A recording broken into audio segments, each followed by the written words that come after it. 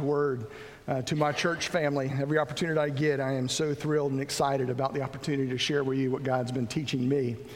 Pastor, I would rather be hearing Pastor Blair, to be honest with you, but he is away at a ACBC conference, a biblical counseling conference this weekend, and he'll be back, Lord willing, in the pulpit next week. We also, Glenn and Amelia, as you see, they are away on vacation as well, getting some time of rest and relaxation. We can pray for them as well as they're away.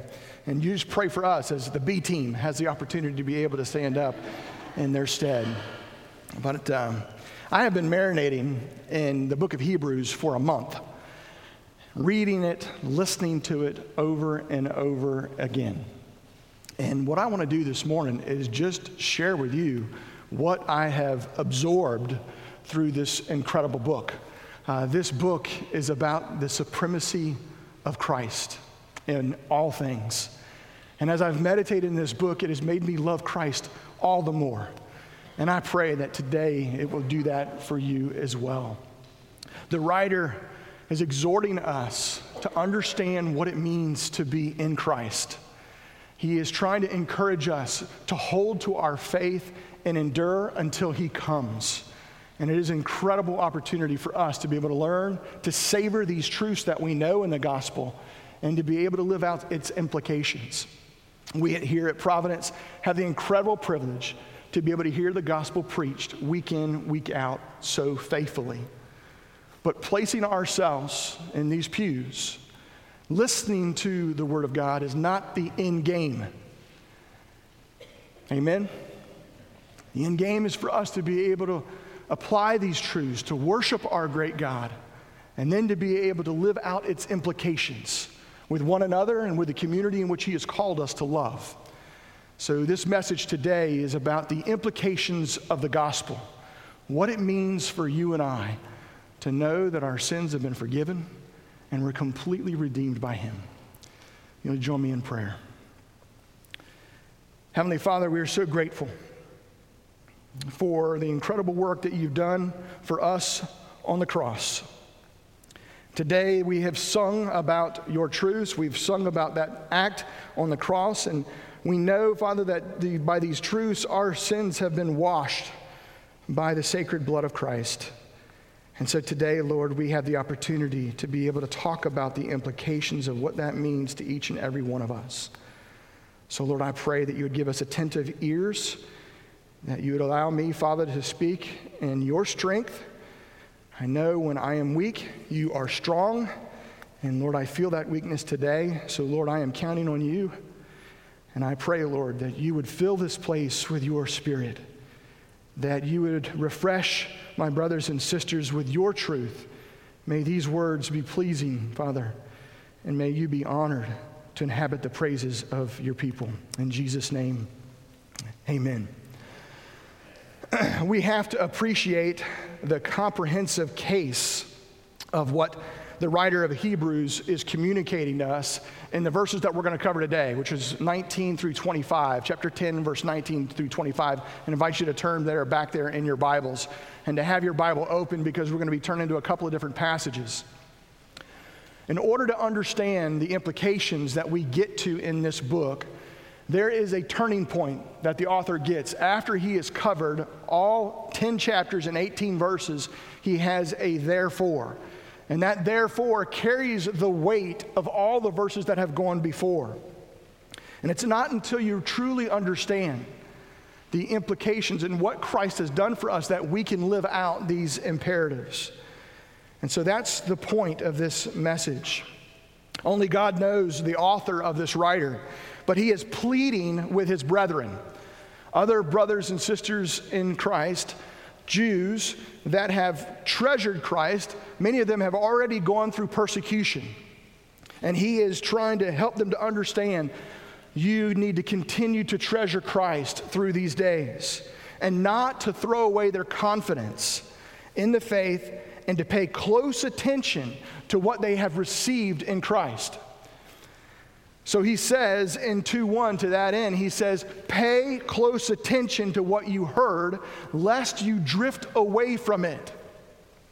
He says in 2:3, do not neglect this great salvation that you and I have. In 3:12, he says, take care and watch over one another so that you may not be hardened by the deceitfulness of sin. Later on in chapter 3, he says, don't rebel or be disobedient, but believe in these truths.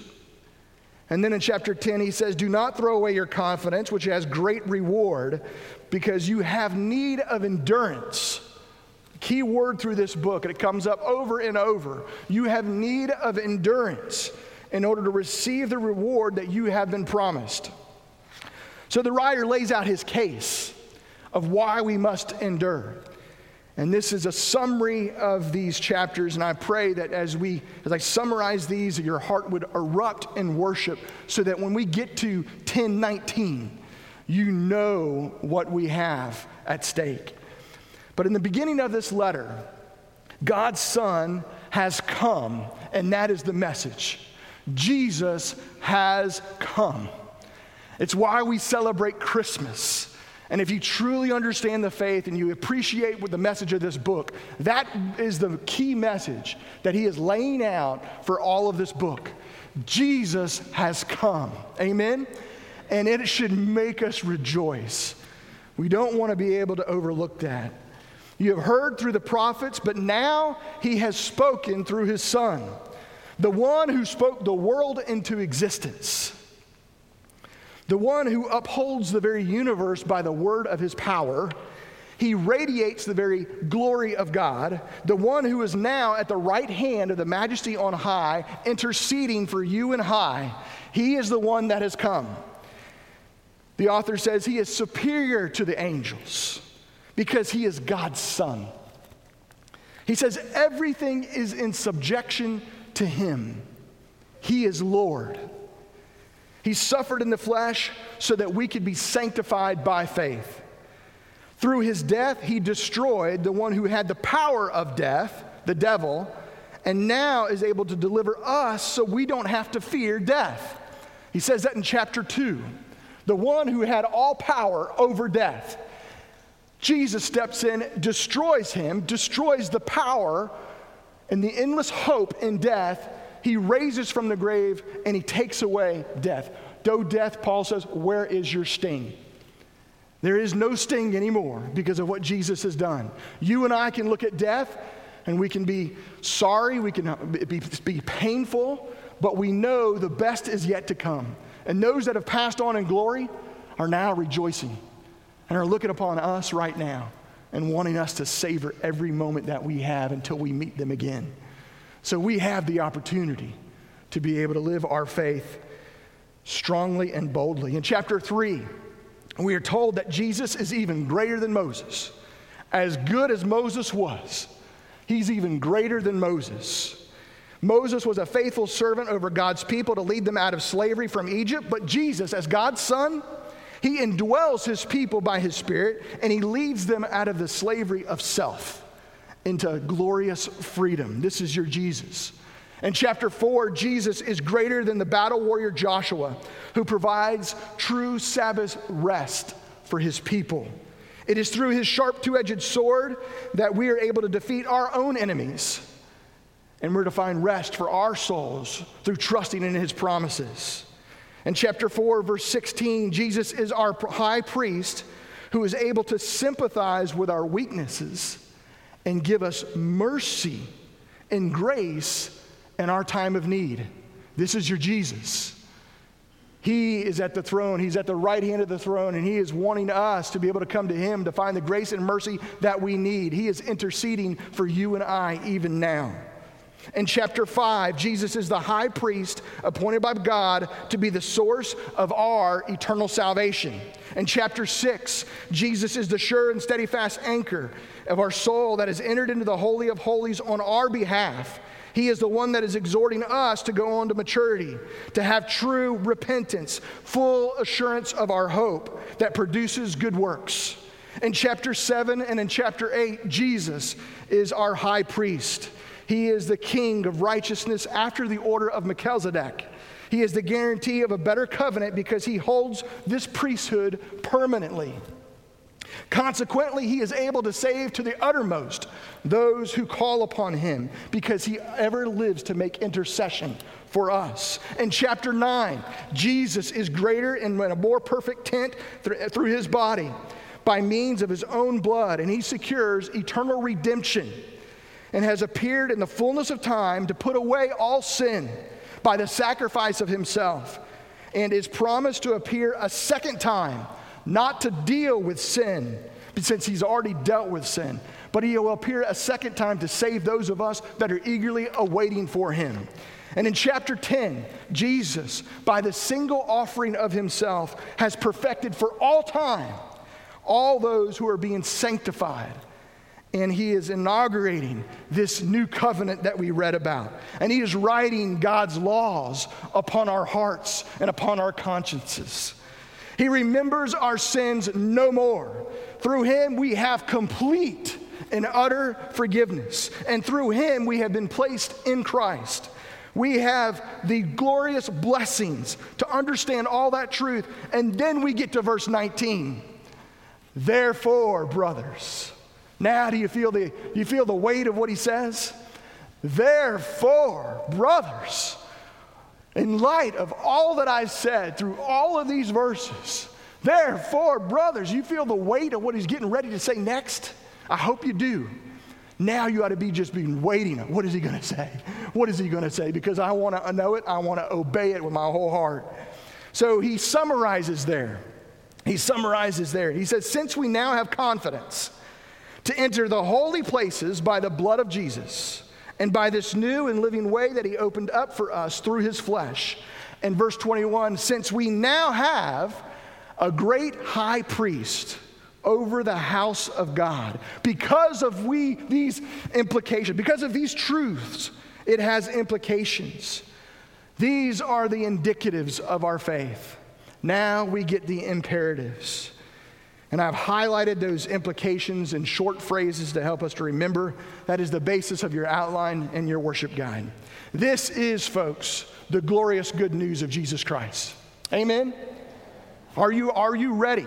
Are you ready to receive these truths? I pray that you are. I pray that you're worshiping right now. Verse 22. What a message. Look at it. Verse 22, we get another therefore. And those therefores, you're to be able to stop and go, wait a minute, what is this there for? Well, we just read what it's there for. He says, therefore, my brothers, let us, don't you love that? Let us draw near with a true heart and full assurance of faith, with our hearts sprinkled clean from an evil conscience and our bodies washed with pure water. Hear that, church. Now you and I can draw near. Aren't you thankful? We can draw near. We have the opportunity to draw near to the God who created us. That is incredible good news. Draw near to the one who has appeared once and for all to put away sin by the sacrifice of himself. I want you to turn back and look at chapter 9, verse 24. I want you to see this. Verse 24, for Christ has appeared, not into holy places made with hands, which are copies of the true things, speaking about the Old Testament practices, but Christ is into heaven. He has gone into heaven, and now he is appearing in the presence of God on our behalf. It wasn't to offer himself repeatedly, as the high priest would enter holy places every year with blood that was not his own. For then he would have had to suffer repeatedly since the foundation of the world. But as it is, look at this next phrase, Jesus has appeared once and for all at the end of the ages to put away sin by the sacrifice of himself. And just as it is appointed for man to die once, and after that comes a judgment, so Christ, having been offered once to bear the sins of many, will appear a second time, not to deal with sin, but to save those who are eagerly awaiting for him. What that means is that we can draw near with confidence and enter the holy places by the precious blood of our Savior Jesus Christ, by the new and living way that he opened up for us. In our sin, this is the last thing we would want to do, to draw near to a holy God. But listen to me. In Christ, this should be our reflex. It should be automatic. When we sin, we bounce back, and it's our instinctive role to draw near. In our sin, I know it. Our sin, when we sin and we step outside of God's will, we want to run and hide, don't we? Don't we? We've been doing that since the beginning. In Genesis chapter 3, we remind you of the very original sin that has caused us and has inflicted all of us. Genesis chapter 3, when the woman saw that the tree was good for food and that it was a delight to the eyes and that the tree was to be desired to make one wise, she took of its fruit and ate, and she gave some to her husband who was with her, and he ate. Then the eyes of both of them were opened, and they knew that they were naked. And they sewed fig leaves together and made themselves loincloths. And they heard of the sound of the Lord God walking in the garden in the cool of the day, and the man and his wife hid themselves from the presence of the Lord God among the trees of the garden. But the Lord called to the man and said to him, "Where are you?" And he said, "I heard the sound of you in the garden. I was afraid because I was naked, ashamed, so I hid myself." Our sin brings shame. It brings fear, and it leads to separation. That's why Jesus had to come, because he didn't want us to be able to feel that over and over and over again. So he did something remarkable. Because of the sin that you and I still have, because of that sin, and our original parents, they were prevented from being able to experience what we now have, open access. Remember, the angel with a flaming sword that turned all ways was put there by God to prevent them from drawing near. The entire Old Testament is a story of what God did with his people to lead them to understand how holy he was. He had made special provision for his people to atone for their sin so that they could approach him and know him. They did not have open access. They had special sacrifices. They had to have a high priest who was to act as their mediator. And once a year, he could go behind the curtain into the Holy of Holies and make atonement for the people. The law was given so that people would come to know the weight of their sin and how far they were from a holy God. They couldn't just draw near. So they were taught through the sacrificial system that was in place, that God put in place, that there would be no forgiveness without the shedding of blood. A life had to be taken in order to provide life. They saw that repeatedly over and over again to help them to understand the significant effects of sin. This is the very heart of the New Testament gospel, isn't it?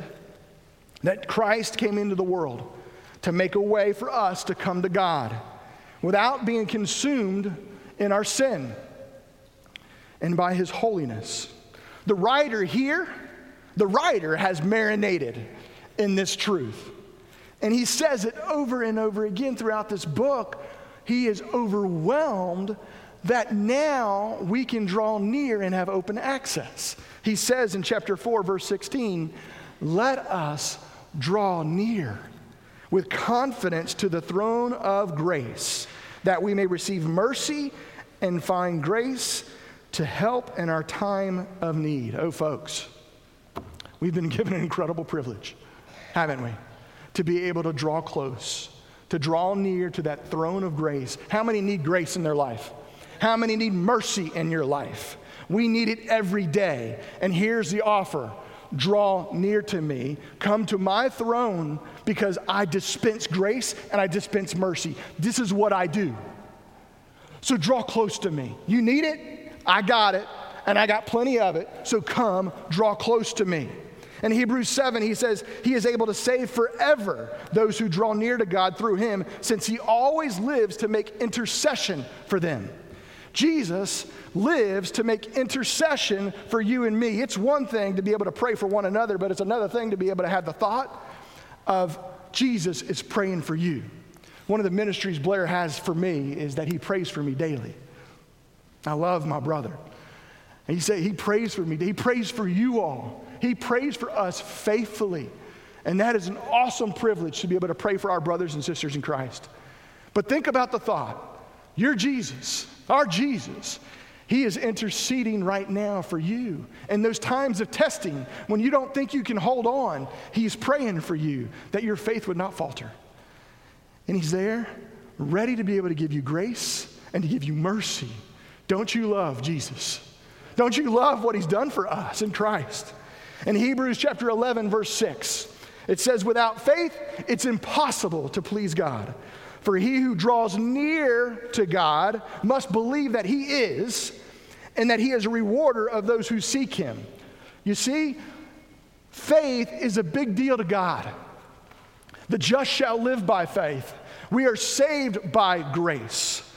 That's the way we are to live. Without faith, it's impossible to please God. Whatever is not of faith is sin. So the writer of Hebrews says we must draw near with confidence, the assurance of things hoped for.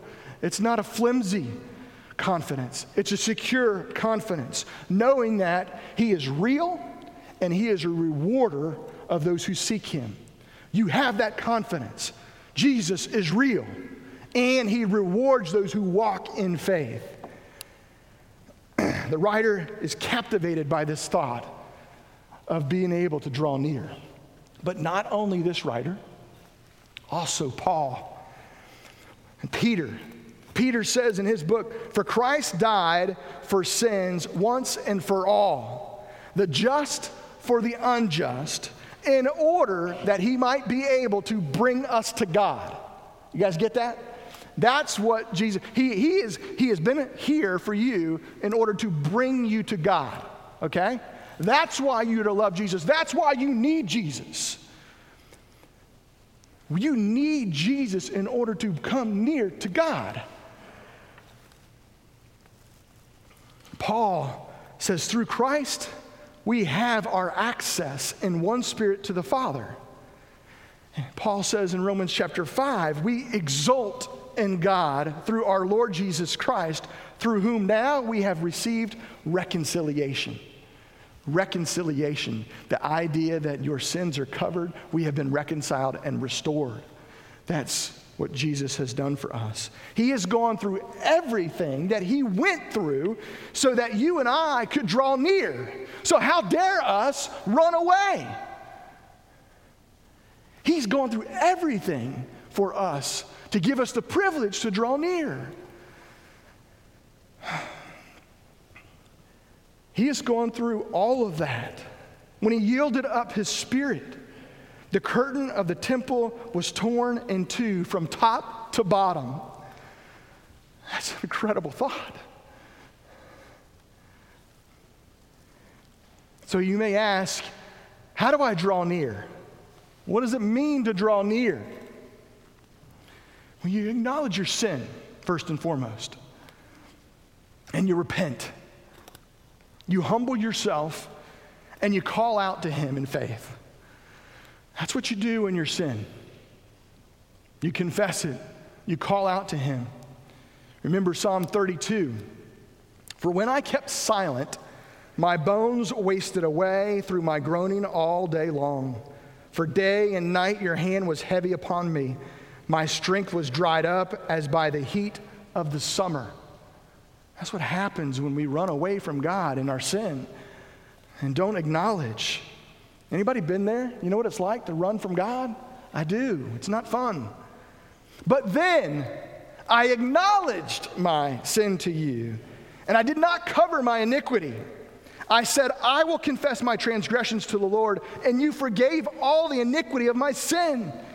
Therefore, let everyone who is godly offer prayer to you at a time when you may be found. Surely in the rush of great waters, they will not reach him. You are a hiding place for me. You preserve me in trouble. You surround me with shouts of deliverance. Isn't that a great picture?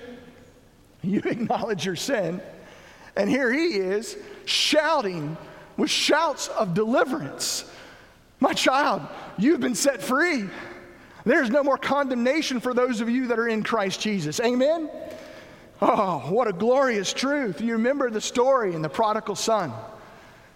The father's reaction to his son that comes home. Oh, I love that passage. It says that the son, when he came to himself, when he realized what he had done, he says, gosh, how many of my father's servants would have more than enough bread at this moment? But here I am to perish in my hunger. I know what I'll do. I'll arise in humility, and I will try to go back to my father. And I will say to him, Father, I have sinned against you and against heaven. I am no longer worthy to be called your son. Would you treat me as a hired servant? And he arose and he came to his father. But when his father looked up and saw him, what did his father do? His father began to run towards him. His father began to run towards him when he acknowledged the error of his ways. That's the Heavenly Father that we have.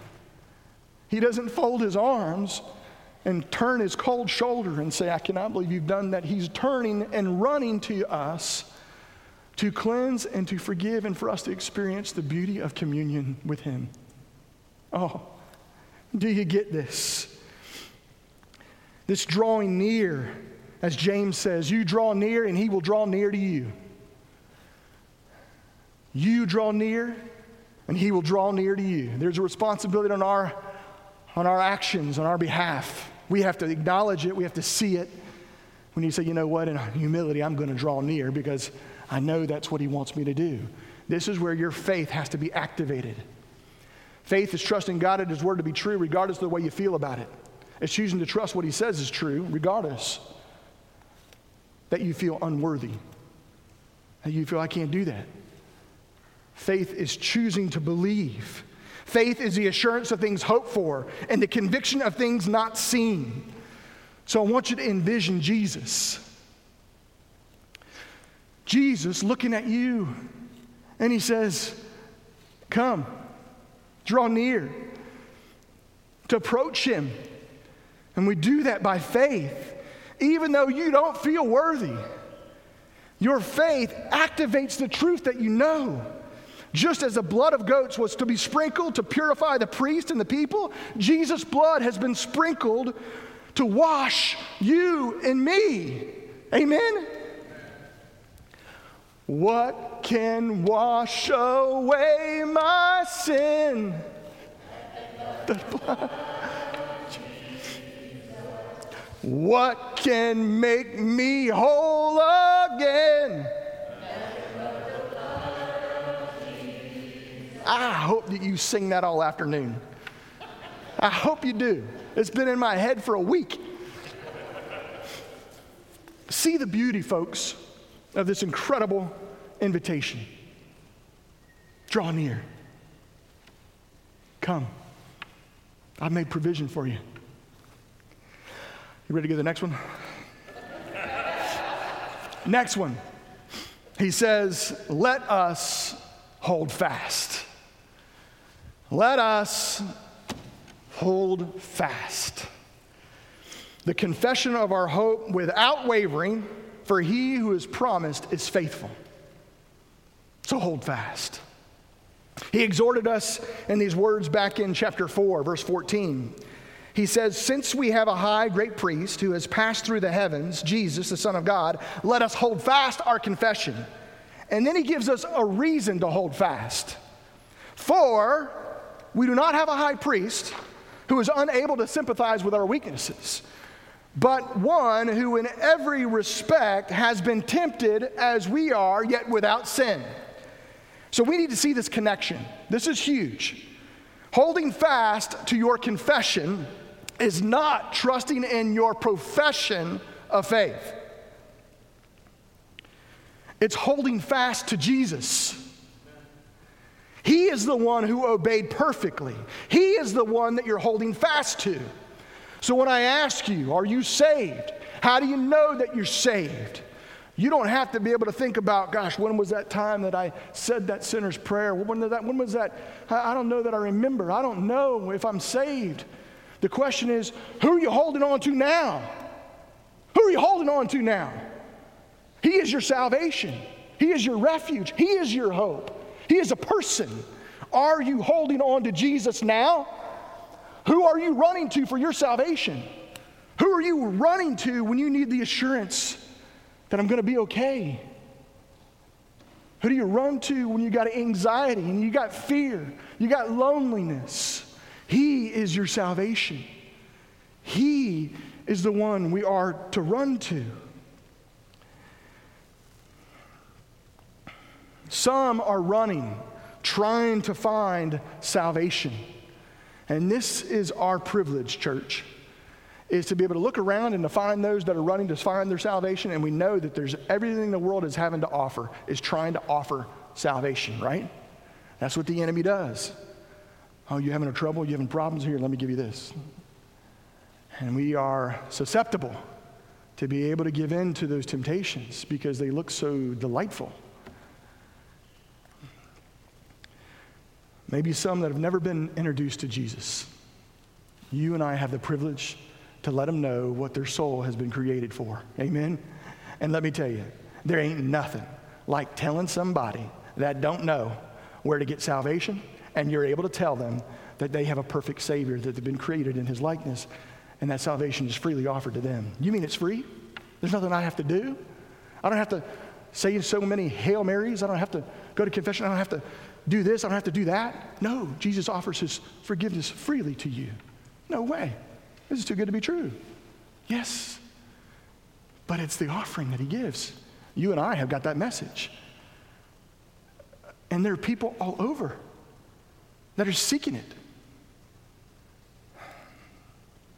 Holding fast is not some loosey-goosey, limp wrist faith. It's not just holding on to Jesus. You know, it's not just, I'll carry my faith every once in a while. It is gripping with everything you got. You know what I'm talking about?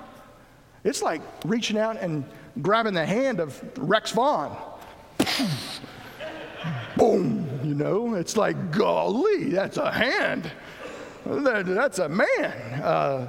Holding fast is reaching out and knowing that you are secure and He's got you. He's got you.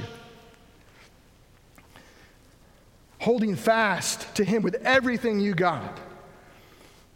And when trials come, and they're going to come, they've come. We've tasted them. We've felt them. In those moments, you get flimsy and you go, oh, I don't know, woe is me. That's where you bear down and you white knuckle it. By God's grace, I'm going to hold on. I'm going to hold on. And you do it without any doubting. James says in chapter 1, verse 5 through 8, if anyone lacks wisdom, let him ask of God who gives it freely. You're going through a trial, and that's connected to James chapter 1, verse 3. Consider it all joy, my brethren, when you encounter various trials, knowing the testing of your faith produces endurance, and let endurance have its perfect result, that you may be perfect, complete, lacking in nothing. Then he says, if any of you lacks wisdom, let him come to me and ask. You know why you need wisdom? Because sometimes when you go through the trials and the difficulties, you're bewildered, and you don't know what's happening. So James says, in those moments, you come to me and you ask me, God, give me wisdom so I can see what you're doing in my life. But when you do it, you don't doubt what He's going to share with you. He says, the one who is doubting is like somebody that's tossed on the waves. It's like a leaf blowing around in your backyard. That's not holding fast to the faith. Holding fast is the fix for being double-minded. Holding fast, knowing that He is holding fast to you. I love how Jude, I love that little letter, Jude, don't you? I love that doxology. I had to read it like every other Sunday. I love it because it encourages us because it tells us that we are to keep ourselves in the love of God, waiting for the mercy in the Lord of Jesus Christ that leads to eternal life. And then in verse 24, he closes, now to him who is able to keep us. He says, keep the faith, keep hold, knowing that you're being kept hold of. Isn't that a great picture? Keep hold because he's holding on to you. Amen? Come on, talk to me. Hold on. Keep yourself, knowing that he is keeping you. Next, he makes his next point, and he says, let us stir up one another to love and good works. I had to look this word up. Stir up. Stir up. It actually means provoke, incite. Think about that for a minute. The writer here is saying, because of these truths that we know, that I am to incite you. I am to provoke you to love and good works. We are to live in such community with one another that I am to see and to study and to know you and know what it's going to take to be able to stir you, to be able to bring out the best in you, to bring out your faith in you. It's an incredible word. And it incites my competitive nature. Anybody got a competitive nature? Yeah, there are a few of us, right? That competitive nature is given there for a reason. That competitive nature is for you to be able to understand, what is this competitive nature here for? Well, Paul tells you in Romans chapter 12 that you're to use a competitive nature to outdo one another in love. You want to be competitive about something? See about outdoing one another in love. Who can be more loving? Isn't that a great thing to compete about? I want you to outdo one another in showing honor, he says. That's tough, yeah? I mean, golly. Don't you love to be served? I love to be served. It's tough to be able to go be a servant and to serve others. But that's what love does. Love is aggressively looking to others to be able to stir them up. And this is interesting to thought because as you're holding on, right? You're holding on with everything you got to the faith. You're going through difficulties and trying, and you're holding on as best as you can hold on. And it says here, you are to provoke your brother or sister to hold on to. Okay, that's what it's like. It's like you're elbowing them. Hey, you come on with me. We're holding on together. We're going to hold on. We're going to stir one another up. You have a responsibility to elbow your brothers and sisters in Christ. Woo, that's good, isn't it? I don't like it, but I need it. I need it. You need it. That's how we're built. If we're not in community with one another, listen to me, this is big, then we miss out on the very grace that God has given us for your own sanctification. When you're not meeting with your brothers and sisters in Christ, you are doing yourself harm.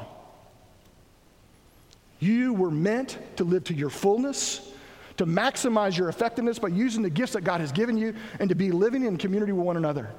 And that means, gosh, what does it mean? It means writing a note of encouragement. It means going to make a visit.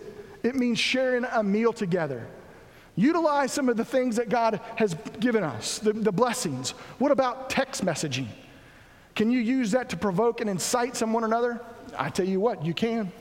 Because my students, they're really good at texting. And most of the time, texting at midnight, where my boys at? You know who I'm talking about.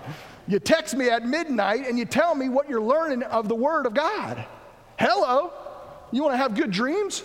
You listen to a text message from a high school student of how he's processing the book of Proverbs. That excites me. That provokes me. That makes me want to be a better man. You and I need that. Who is yours? Who is the person that does that for you?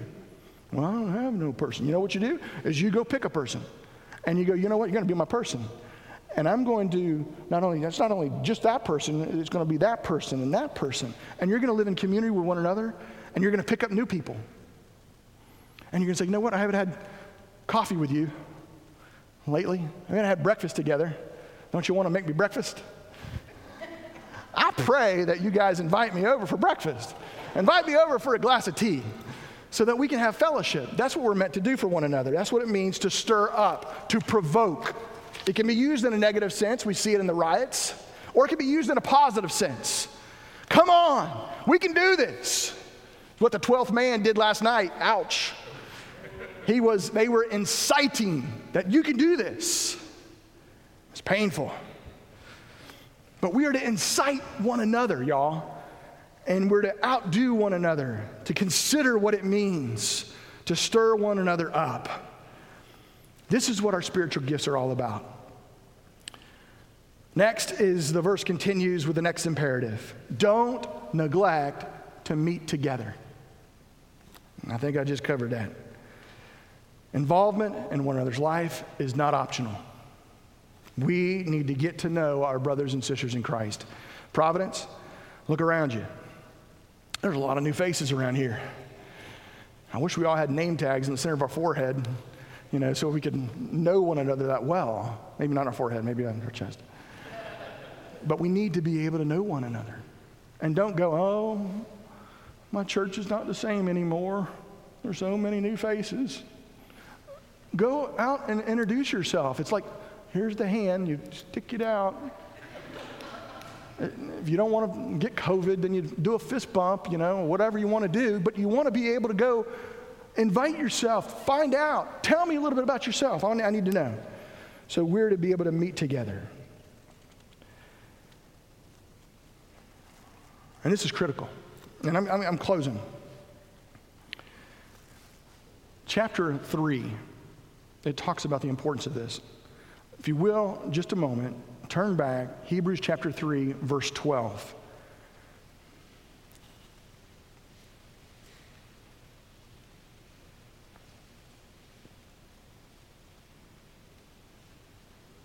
This is not something that we just do for kicks, meeting together.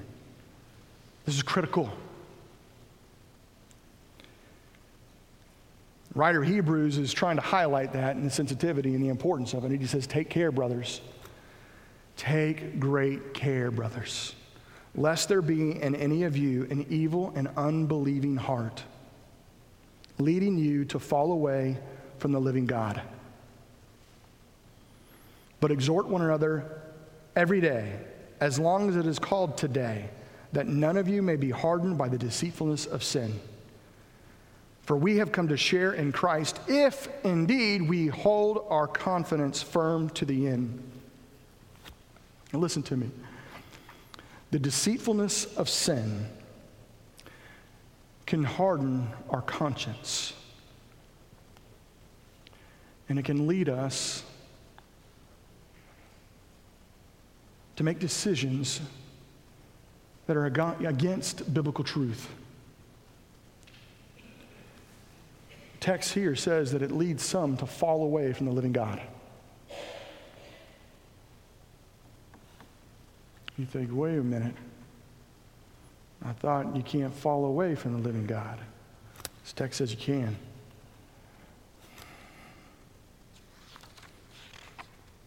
What does that mean? The deceitfulness of sin can harden our conscience, leading to unbelief in the gospel. Now, ultimately, our theology teaches that true believers will hold on to the faith because the Father is holding on to them. But there will be some that will prove they never were truly redeemed by drifting away. And they'll drift away from their confidence. There will be others of us that will need encouragement in times of testing to hold on and believe the truths that we know. And that's our role in one another's lives. The deceitfulness of sin. And sometimes we get to the place, and I've been there with a few brothers, and it's really hard. Because they have no more hope in God. I no longer believe that God can change me.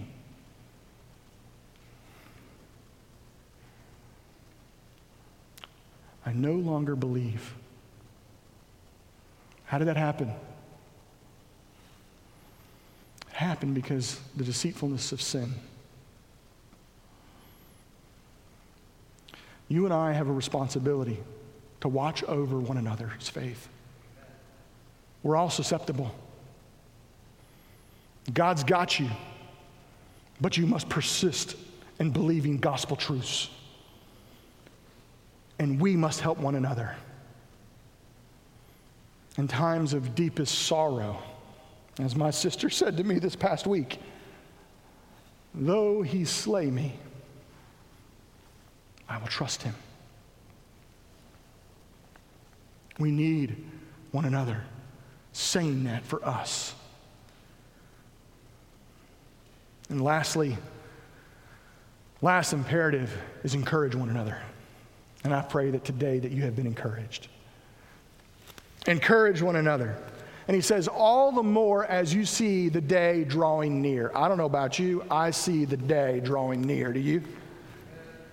The day is drawing near, folks.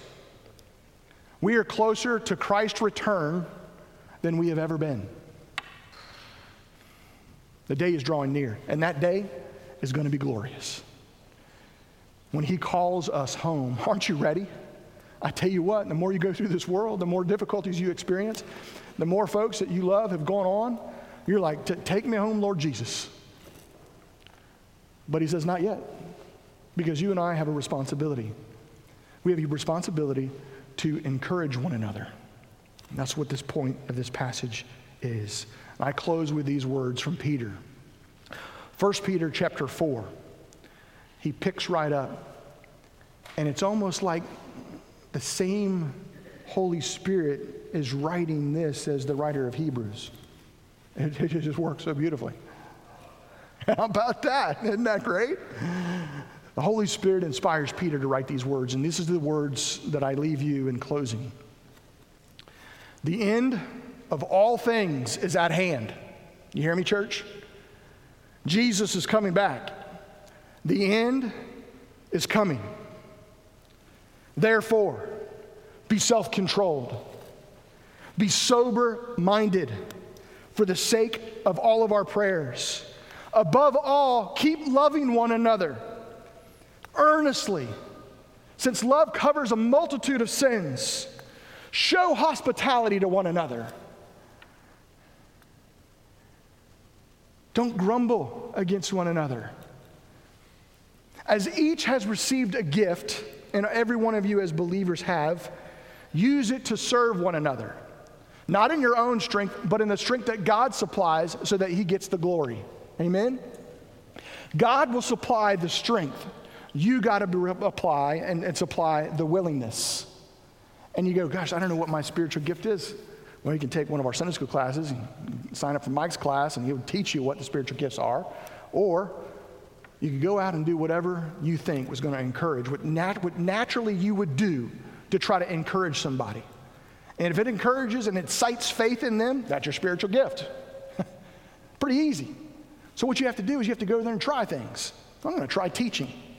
Well, when you teach, when he teaches, my faith is blessed. Amen? That's his spiritual gift. And when you make a pie and you bring that pie to the fall time that we're at the chili cook-off and we enjoy that pie, that's your spiritual gift. You are encouraging us. And when you write a note of encouragement or you spend time with one another, that's what we're to do in the strength that God supplies, in order that through all of this that we're going to do, that God may be glorified. Amen? To him be glory and dominion forever and ever. Amen. Join me in prayer. Heavenly Father, we are so grateful that we have a Savior that has provided access to the throne room of God. And he has a dispensary, and he is ready to dispense grace and mercy at our time of need. And Lord, you've given us brothers and sisters in Christ. As we're holding on to this precious faith that you've given us, we're to stir one another up. We're to hold fast to this faith. We're to meet together regularly to encourage one another. So Lord, today I pray as we've gone through this instruction, as we've been exhorted today through your Holy Spirit, I pray that we as a church would be found faithful Lord, you bore the wrath that we deserve. And now we can know your grace. I pray if there's anybody here that has not embraced you for the Savior that you are, that today they'd call out unto you and that they'd be able to sing this song that we're getting ready to sing with their whole heart. All I have is Christ. Let us sing.